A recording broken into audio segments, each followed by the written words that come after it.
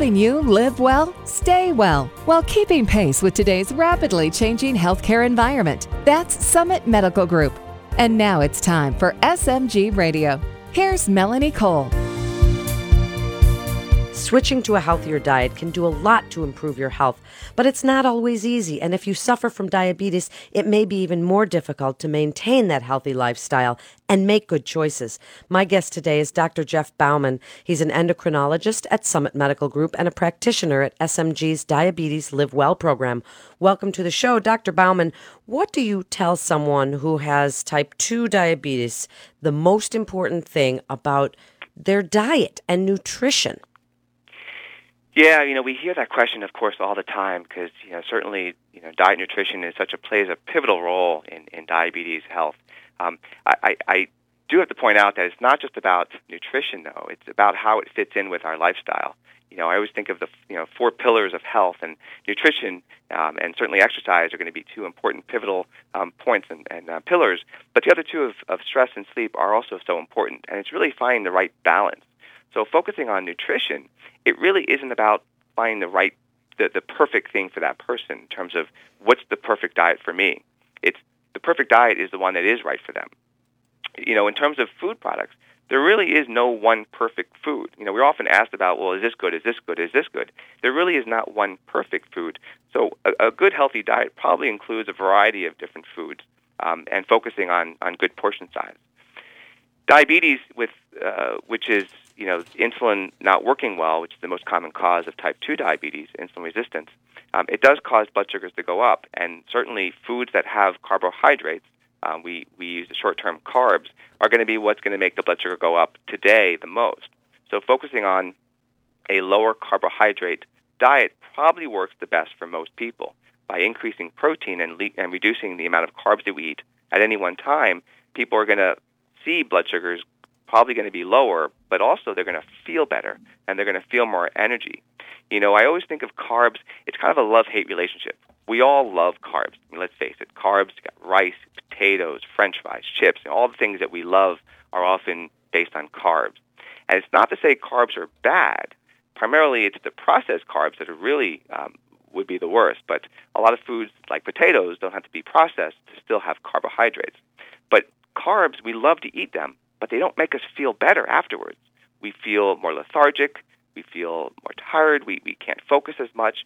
People talk about the grain brain, where we kind of get foggy brain after we have a large carbohydrate meal.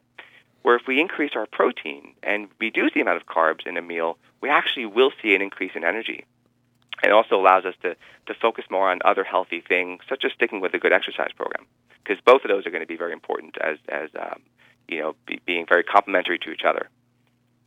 So, Dr. Bauman, back to carbs for a minute, because with all the high-protein diets and carbohydrates are also a tomato and a carrot and, those good, healthy whole grains, and nobody ever got, obese eating carrots.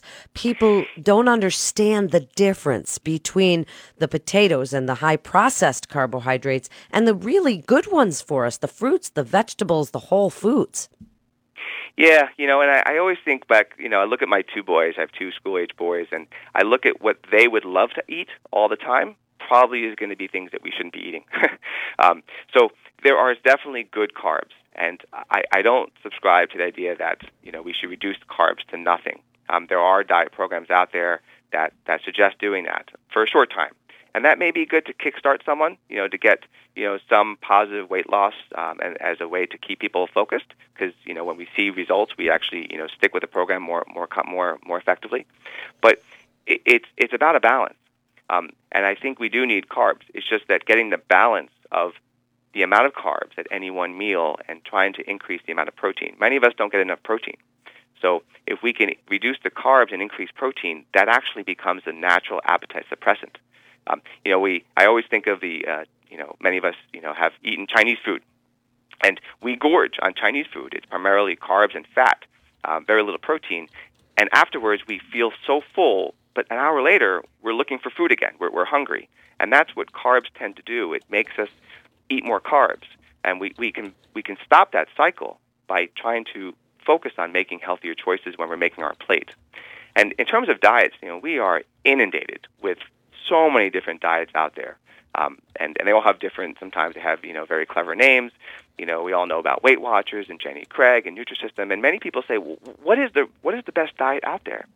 And it turns out, while there certainly are scientific benefits to some diets over another, Weight Watchers has been shown in clinical trials to be a very effective diet for the majority of people that do it. The key is those that stick with it. I went to a conference recently, and really the evidence is pointing to the fact that there is no really best diet, but the diet that's best is the one that people follow. All the studies looking at weight loss programs, when you look at maybe 3 months in, a lot of people do lose weight. But at 1 year, unfortunately, a lot of people don't lose weight. But you can get a lot of information about those that do lose weight versus those that don't lose weight. The biggest difference was people sticking with the diet. So no matter what diet you find that's right for you, find one that you can do for the long term. And that's really what I emphasize. Because if you can't do it for the long term, it's not going to be one that's going to help you. And if anything, it's going to end up making you feel like you failed. But you didn't fail. Maybe the diet wasn't right for you. And when people do find that balance, where they find that right program for them, the best thing about it is that they see results. They definitely lose weight. They see their blood sugars better. And most importantly, when I talk to them, they feel better. They feel more energetic. They're happier. They're managing their stress better. And overall, they're just a very healthier person. Is it possible, Dr. Bauman, with the proper nutrition, exercise, balancing those 4 pillars of health as you've discussed, to get a diabetic that might be, insulin dependent off of their insulin?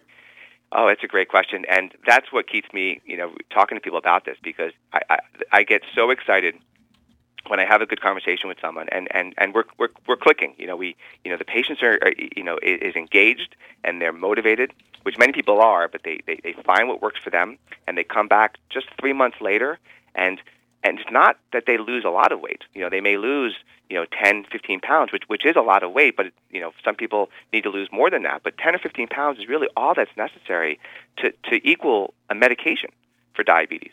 So when I see people that start to see results, instead of me talking about what's the next medication we should start, I'm talking about which medication can we get rid of. And when we talk about it in that way, then they see, wow, what I did actually is affecting my health in a positive way. That positive reinforcement is just so energetic, and it really does excite me when that happens. And I know this patient is engaged and it's working. So now we just everyone has to find the balance for them to see what it is that works for them. I can hear the passion in your voice. I applaud all the great work that you're doing. So give the listeners your very best advice about diet and sorting through all of the diets that they see and all of the words, carbs and proteins and fats. Do they affect diabetes? Just kind of wrap it up for us, Dr. Bauman, because you're so well-spoken, and I can hear that you are so passionate about this topic. So wrap it all up for us and give everyone listening your very best advice. Yeah, I think that, what I try to encourage people is it's not about eliminating foods out of their diet, especially foods that they like, because no one likes to feel like they're eating things that they don't like all the time, because that's not going to work. So it's about getting certainly a good balance of lower bad carbs and higher good foods like protein, but it's also about portion size. You can have good foods that you like, just have less of it. And a simple change like that can keep people engaged with their diet, because they're still feeling that they're eating foods that they like to eat, but yet they're seeing results because they're losing weight, and they're more likely to stick with that program. One concept I always like is the plate method. It's a very simple method. If we can make our plate, half of our plate is basically non-starchy vegetables. It's going to be your spinach and your broccoli and all the good things that we know in terms of non-starchy vegetables. We make a quarter of the plate a good protein source, whether it be fish or whether it be cheese or eggs or poultry, and the other quarter can be what you like. The potato, which I encourage sweet potato over regular potato, but potatoes and rice and other things that we like, only a quarter of the plate. We're still having it, but yet in the context of a balanced plate, it's going to be much healthier for us. Absolutely. Such great advice. Thank you so much for being with us, Dr. Bauman. You're listening to SMG Radio. And for more information, you can go to summitmedicalgroup.com. That's summitmedicalgroup.com. This is Melanie Cole. Thanks so much for listening.